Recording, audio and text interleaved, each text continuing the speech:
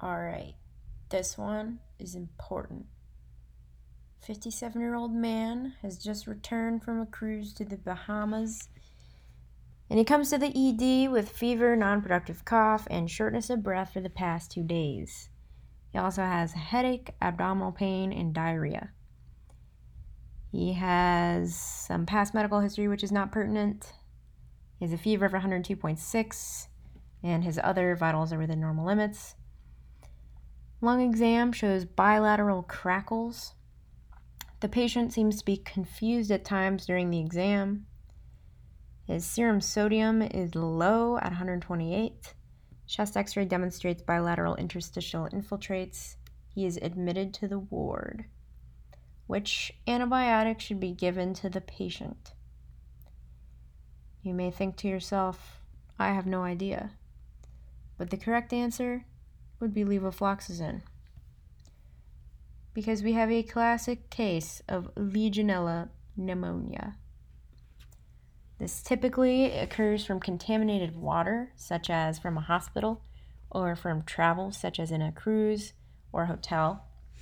Clinical features include fever, usually above 101.8, bradycardia, GI symptoms such as diarrhea, vomiting, and cramps, and pulmonary delayed symptoms.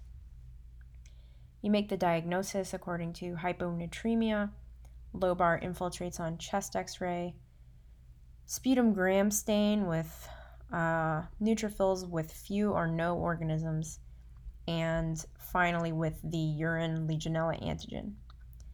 You treat this with a respiratory, fluoroquinolone, or a newer macrolide. So this patient has bilateral lung infiltrates, confusion, and diarrhea following travel.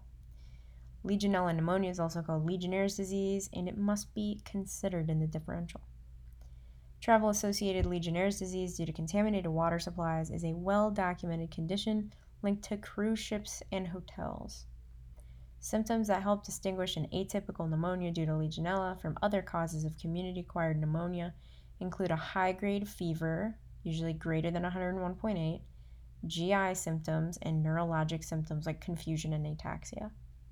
So to repeat that, symptoms that help distinguish an atypical pneumonia due to Legionella from other community-acquired pneumonias are going to be high-grade fever, GI symptoms, and neurologic symptoms like confusion and ataxia.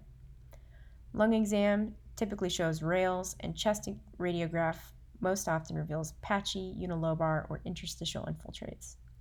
Hyponatremia and hepatic dysfunction are common. Hyponatremia and hepatic dysfunction are common.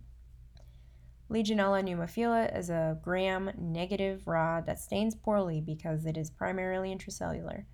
Therefore, sputum gram stain showing many neutrophils but no organisms is also characteristic. The definitive diagnosis may be made by culture in combination with urinary antigen testing.